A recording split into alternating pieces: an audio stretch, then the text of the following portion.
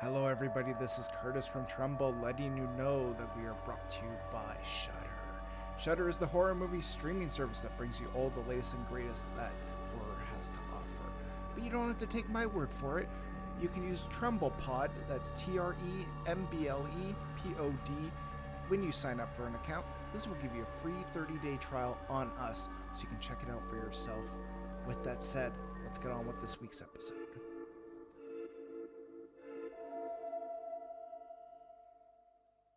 Welcome back to Trumbull, the horror movie podcast. I'm your host, Curtis. With me, as always, is Stephen Taylor. How are you two doing?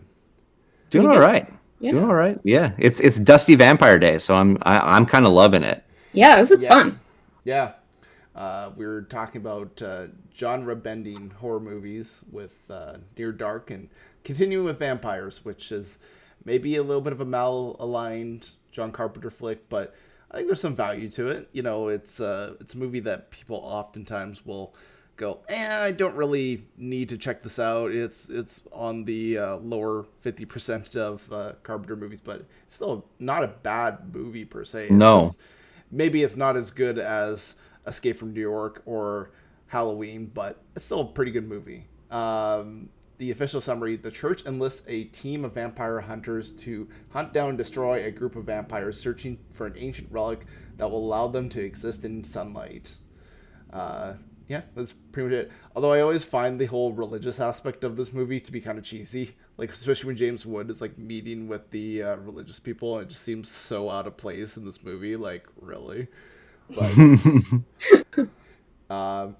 why we chose this one was actually funny enough, oddly, like very much requested by listeners. I think it's a cult favorite with a lot of people. But I was looking for a movie to pair with Near Dark because that one's my favorite, and I thought, you know what, this one looks like a horror sort of Western movie, so I'm like, yeah, this will pair well, and yeah, sure enough, it did. First time we watched this, when was the first time you guys watched this movie? I saw this in theaters. Wow. Yeah. Again, I'm old, guys. So I saw this. I won't say I saw this opening weekend, but I saw this within the first few weeks. Nice. Of it being out. Yeah. I guess 98. It's like not. I mean, it's not that long ago. No. Was the marketing as explosive and action-packed as I think it was? Have you watched the trailer? No, I haven't watched. Have you seen the trailer for it? The trailer is fascinating. I was a huge John Carpenter fan, so it was an easy sell for me. But I managed to get a group of our friends to go that weren't as into movies as I were, and we had fun with it. And the trailer is a big selling feature. I think it's a well put together trailer. Mm-hmm. Cool. And I mean, let's face it, James Woods has never looked so badass as he is in this movie. That first hero shot of him as they're getting ready to descend on the vampire house. That is some heroic shots there, and he's so badass. Even though he's such a piece of shit. Yes, you are James Woods. You're a fucking piece of shit. You're a worm. But fuck, this movie's great. He has a literal action movie hero boy moment where he walks away from an exploding building with a cigar in his mouth. That is a real thing that happens in this movie, and you watch it and you go, fuck yeah. Yeah, exactly what Steve just did. Yeah. Oh, exactly. And I mean, I got to credit to that to all of his working with Oliver Stone as well to have that cinematic knowledge, because I don't think without Oliver Stone, James Woods isn't the actor that he is. But this was his point to kind of bring the macho machismo on board and to get all us young fanboys into his corner. Yeah. If this is the only time I'm going to bring up Twilight during this, I promise. But how Stephenie Meyer writes Twilight, and the movie gets made, and it's like, okay, this is a fan fiction that was made into a movie. Yeah. This is like if a male Stephenie Meyer wrote a vampire hunter movie, essentially. Yeah. 100%. I am the main character. I'm going to get in there. I'm going to get shit done. I attract all the hot women, and I'm so good at everything, and I walk away from bad things without looking at them because I'm just that badass. And I also and I mean, it screams that I also watched a lot of Eastwood before this. Like, I watched a lot of Pale Rider. I watched Outlaw Josie Wales. I watched Good, the Bad, and the Ugly. Like, I was like, because this is a gunslinger vampire movie. Yeah. Yeah. Oh yeah. Way more so than Near Dark even is. Like, that's a dusty Western vampire movie, yes, but this one is like the lone gunslinger hero version of that. Yeah.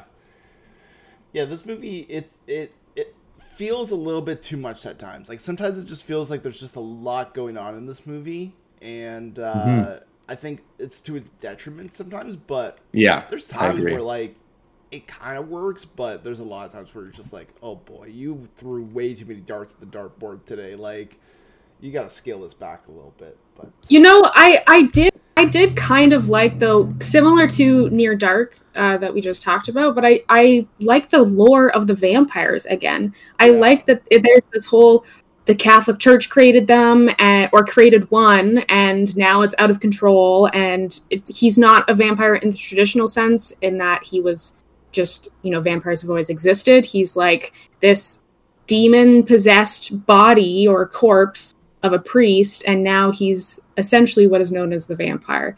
So they kind of flip it a little bit, and I think I like that they did that, because I think it gives it a little bit more of a leg up, as opposed to just regular, gun-toting gunslinger action movies, right? It does kind of take care of its plot a little bit. Mm-hmm. Yeah, for sure. Well, and this was also the year of the Daywalker, 1998, because Vampires came out this year and Blade came out this year. Yeah. So it's the year of vampires wanting to walk in daylight, and that's being their main motivation. So, and again, a slight revitalization of the vampire genre. Yeah. So, yeah, this movie, it's a lot. But when was the first time? Oh, Taylor, when was the first time you watched this movie? Oh yeah, I watched it for the podcast, like a lot of things. Funny enough, I watched it for the first time for the podcast too. I had seen bits and pieces, but I'd never have seen the full movie. So finally got to watch the full movie, and it was Did you guys watch it on Netflix? Yeah, I did. Yeah. Yeah, I dug out because Show Factory put out a special edition of this movie just a few months ago. Nice. Ooh. And it's gorgeous, everybody. It's gorgeous. Just if you love this movie like I do, I recommend going to get it, because it's totally worth it. And just another Carpenter movie that Show Factory has done just a bang-up job on. Mm-hmm. Yeah, the cover art for the Blu-ray is fantastic. Yeah. Yeah, again, adding to that badass machismo shit. And I also have to mention that if you're a Sons of Anarchy fan, watch for him quickly, but Mark Boone Jr. is in this movie. Yeah. Best kill in the movie is when he fuck. It's so good. That's I've already said that's my favorite scene in this movie. Wait, I don't recognize the actor because I don't watch Sons of Anarchy, but I'm just gonna guess. Is the kill you're talking about like the one where they're in the hotel room? Yep. The vampire. Okay, yeah. okay. And he opens the door and he just gets cut in half. Yeah. Yeah. Okay. I think we're all on the same page for that then. Sweet. Got a couple emails here. Jason says, this was my breaking point for Carpenter. Loved his work in the 80s and some of the stuff in the 90s, but not as much. Watching this made me realize he's not as great as I think some people think he is. Jason, no, I don't know. I think it's like any director, eventually they kind of run out of steam and, I feel like he said Ghosts of Mars wrong. Yeah. Ghost of Mars was terrible. That was absolutely. He gave up halfway into that movie. You can see the line where he gives up. Yeah. Like, that movie is a fucking mess. It's a horrendous mess. You can even see Jason Statham's hairline recede in that movie. Yeah. It's a fucking mess. And that was the breaking point for me with Carpenter. I mean, he's still hugging that genre line so beautifully in Vampires that I think you have to kind of give it that props, and the fact that he didn't write this movie. So I mean, he's taking liberties, he's changing stuff here and there, but he also is in the constraint of having to make this movie that's also based on a novel as well. Yeah. Mm-hmm. Yeah. He I think like for the most part, like Ghost of Mars was his last big movie. I think The Ward I don't remember liking either. And that was what, like 2010? Yeah. Well, that's also because Amber Heard's just not very good.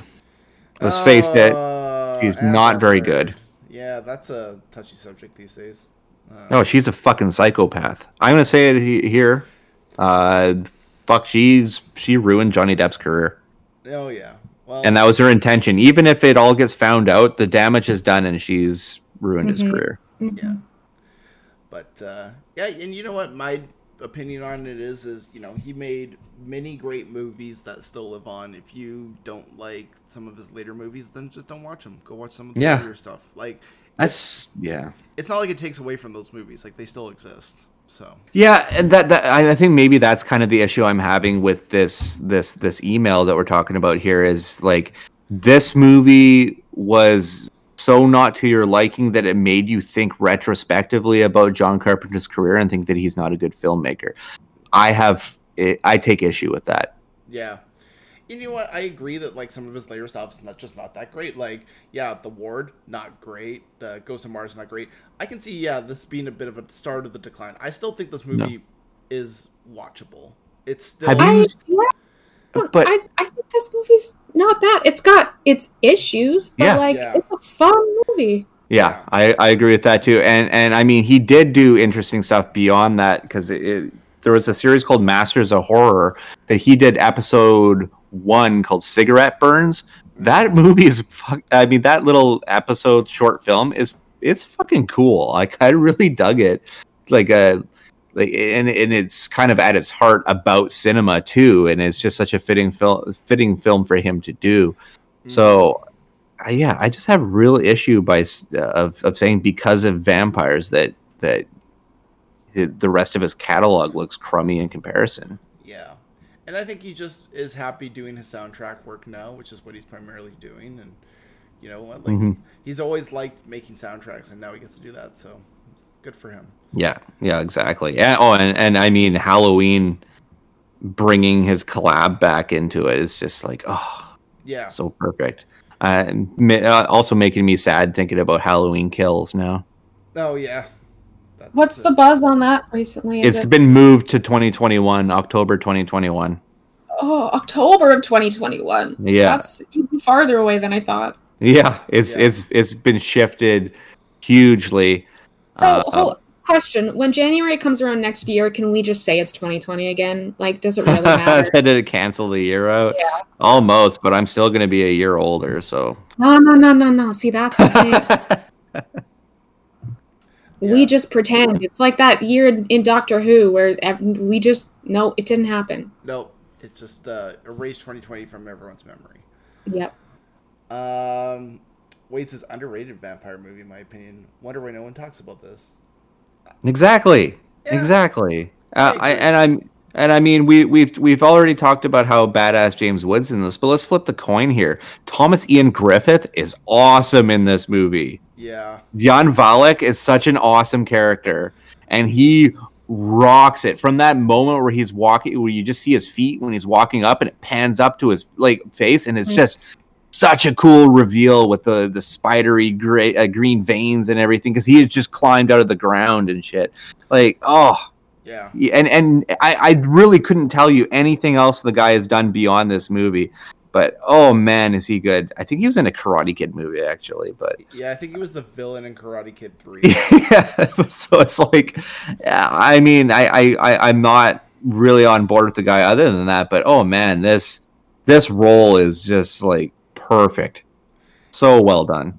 Yeah, he stopped acting in, 2007. His last thing was The Kidnapping, which is a TV movie. So. Oh, fuck. Badass and vampires, man. I'm surprised that with this movie they didn't end up making the sequel. I mean, it's probably just because they couldn't get the same actors, but they set it up perfectly at the end for a sequel where he goes down and hunts his buddy, you know? Yeah. But that was my disappointment. But I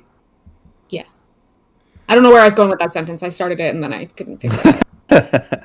Yeah. I do really like the priest in this. Timothy Guinea, I think his name.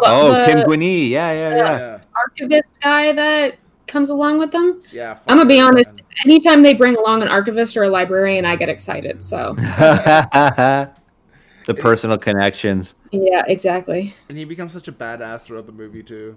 Yeah, he doesn't just stay as like the nerdy kid. He actually gets to like do stuff. That's fun. Mm-hmm. Yeah. I also very much love James Woods. Like, oh, did you get a little bit of wood from that? Like line with him, it's just like it's so stupid, but it's always so funny every time. Mm-hmm. There were so many quips like that in this. That's one of the reasons that I'm like, yeah, this kind of seems like it's like a fan fiction written by a teenage boy instead, because there were so many lines like that I was like, such a cliche action movie type guy, you know. Mm-hmm. But it works. Like it's surprising.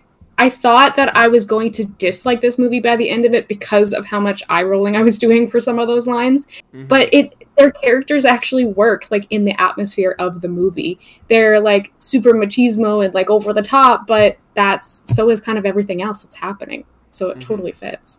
Yeah. Cool. Best line in this movie. Do you have a favorite line? I can't say that the script is really this movie's strong point at all. Everybody has like Taylor said, very cliched teenage boy lines in this one, and Jack Crow is just full of these like ultra macho lines throughout it. Even when he's describing like vampire history or anything like that, is just it's just really like cornball kind of stuff. Like, you know. You ever seen a vampire? No, I haven't. Well, they're not romantic. It's not like they're a bunch of fucking fags hopping around in rented formal wear and seducing everybody in sight, which I feel like, honestly, that's like James Woods to a T. saying something like that. Like, I even feel dirty just saying that line. I do not like that line at all. Yeah. It was interesting, though, because it was almost like I could definitely see how there are some people that would identify with that role, but otherwise you're kind of looking at it and laughing at it a little bit. Mm-hmm. Like most of the lines that I wrote down are those cliche lines, but I wrote them down because they were funny to me when they were delivered, right? Yeah. Or like just so over the top that like there's just a couple points where Jack as a character is just hopping around yelling at people while they're shooting at people and just yelling like macho lines at people, literally not doing anything. His whole point of being there is just to be the badass who yells things at people. Like that opening scene is exactly that. Yeah, that's exactly what I put down. I wrote something down like, why he's not even helping them. He's just standing there yelling at them to kill her. Anyways, yeah.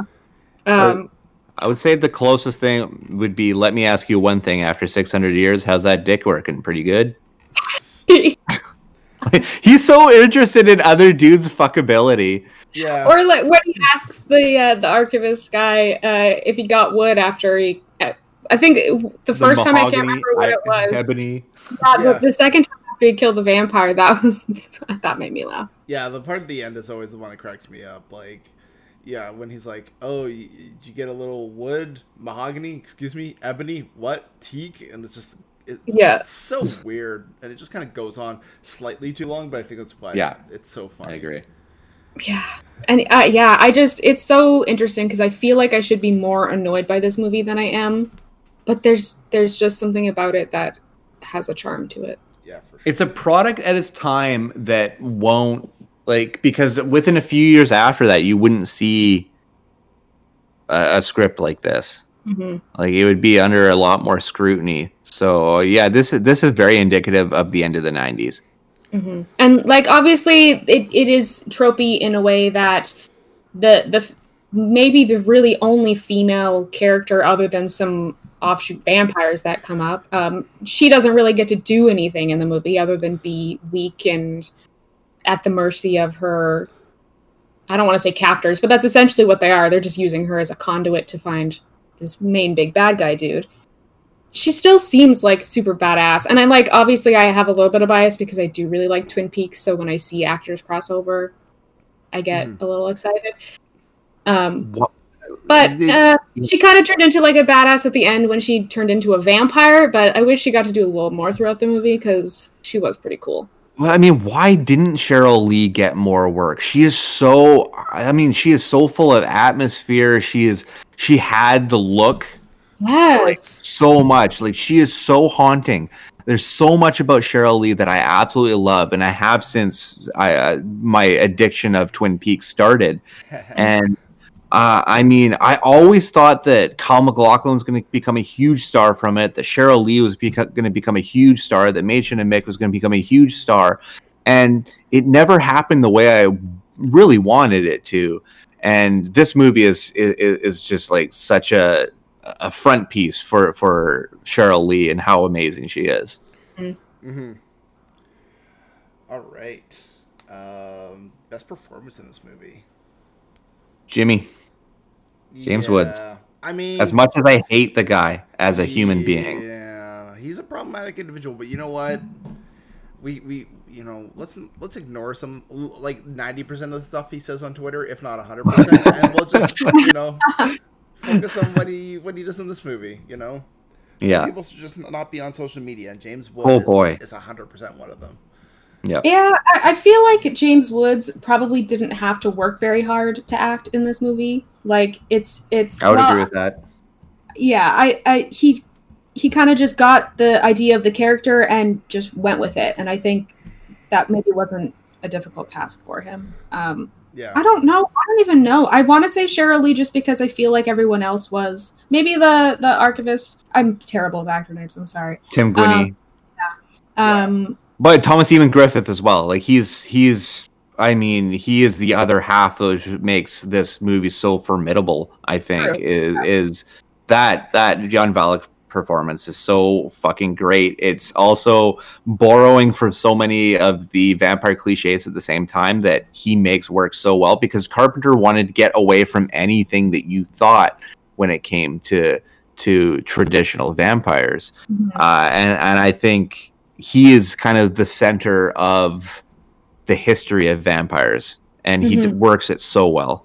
Yeah, actually, I think I'm going to go with him then, because I agree with that. I think the yes, there's the action and the cool stuff there, but I think him as the vampire and all of that backstory, that is so cool in this movie, and it definitely does change how you think about vampires in terms of how they are in this universe, and I really like that. Yeah. For sure. Yeah.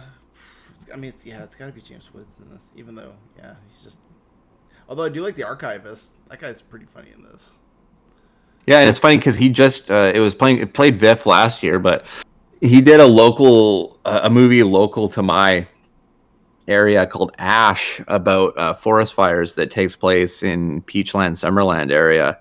Oh, yeah. So I think that's very interesting. Yes, the last actually it comes out as we're recording it. It comes out this Friday in limited release. So interesting. It's very funny that we're covering this movie when that movie's coming out. Yeah. All right. Best kill in the movie. I think we've already decided, at least between Steve and I, that the dude getting split down the middle. The hotel room is the best kill. Yeah. As soon as that happened when I was watching it, I wrote it down under the best kill. Yeah. I was kind of hoping there would be maybe something equally as gruesome at some point, but I don't really remember if there was. So no, I honestly I think they kind of pop out in that hotel scene. Yeah. Yeah. Or the motel, we'll call it. Yeah. Yeah. I mean, that one's just there's. I think also too it works because like you're at a point in the movie where like you need some serious shit to go down. So having a dude cut in half, that's definitely gonna start the plot along. Dumbest decision in this movie aside from casting James Woods.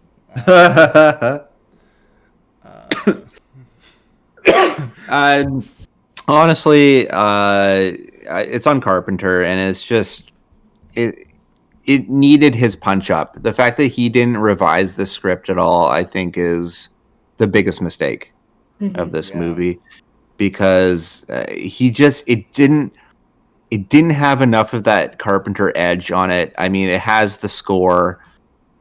which it feels like he's going outside of his wheelhouse in the score, especially in that those beginning notes of the film. It didn't have enough of that Carpenterism, and I think that was the biggest mistake. Yeah, for sure. Yeah, I don't know. I think this movie could have really benefited from, just being a little more cohesive, just being a little bit more put together. But plot-wise, I mean, not suspecting the church, the people who are sending you on this mission, at least to some slight degree, was kind of like, that's a little questionable. But yeah, especially considering they were the ones that caused the problem in the first place. Yeah, that was a little. It's like it's kind of obvious. Maybe they're trying to cover some more stuff up, but oh well. That was, I think, maybe I can't really think of anything for this movie because it was all just kind of like everything had to happen for the main hero to do stuff. But I mean, come on, Catholic Church, maybe don't use evil old exorcism spells that are banned. That's the biggest, dumbest decision. Mm-hmm. All right, I think it's time to rate this movie. What would you guys give us a score of? I'm gonna go with a 7 because I still enjoy this movie despite its faults. It's still like, I don't know. I feel like I can look past a lot of the things in it. Mm-hmm. Actually, I'm gonna revise 7.5. 7.5 is my final. Okay. I would agree. Like, it almost kind of makes me angry how it feels so easy to be able to just dismiss all the bad things because this movie was a hoot to watch. You know, like I had a lot of fun, and I think maybe part of the fun was because every time a dumb line came up or a thing came up, I was just like I could laugh at it. It I don't know. Maybe there is just an air that you don't necessarily take too much of it seriously as you're watching it, so it doesn't seem. I don't know, but I think a 7 it lands right for me too. Yeah, I'm actually at an 8. I'm slightly higher. This movie was fun. It was a good time. It's not like, I can tell in some ways it's a bad movie, but it's also like so bad it's kind of slightly good. And I see there's sequels to this movie now, and it's like really questioning. Funny enough, with the Los Muertos with John Bon Jovi and Natasha Gregson Wagner. Diego Luna's in that movie too. What the hell? Yeah. Also, what's weird too is, okay, so Tommy Lee Wallace directed Halloween 3, took over from John Carpenter who did the first 2 movies, and then. Or actually, no, I don't think John Carpenter did second Halloween, did he? No, he didn't. But took over kind of pseudo from that franchise. And then Vampires, Tommy Lee Wallace takes over from John Carpenter, although this one doesn't seem as good as Halloween 3. It's got like 2.1 as the average score on Letterboxd. So he's the he's the fanfic protege. Yeah. Right? You know, Tommy Lee Wallace is always like, "Hey, John Carpenter, what do you have for me? What can I take over from you?" But yeah, cool. Well, Steve, where can people find you? Yeah, I am on Twitter and Instagram at the Steeple Dead. I'm also on Letterboxd, although I'm grossly behind on a lot of reviews there. And then the website is stevestebbing.ca, which I keep that updated every week. And then I am on The Shift on the Chorus Entertainment Radio Network, 11 p.m. Pacific time. You can check me out there for about half an hour or so. Thanks. And then Edmonton on 6:30 Ched the last Friday of every month. I give you a breakdown of the entire month with Jillian and I have a lot of fun talking with her. And that's it so far. I'm working on some other stuff right now, but I can't really divulge more than that. Nice. Taylor, what about you? Pretty much just social media right now. Instagram, Twitter, Letterboxd. My username is Circeanic. Nice. And I'm over on Twitter, Film Critic Kurt. I'm over on Letterboxd, Fatal Cola, then 3angrynerds.com. You can find all the other podcasts. Including, I should also mention, did a podcast called First Friday, where me and somebody who's never watched the Friday the 13th movies go through each and every one. And it was an interesting experience. Ends up, most of the movies I think are pretty terrible. They ended up thinking were pretty terrible too. So, worked out pretty closely. But yeah, until next time, everyone. Bye for now.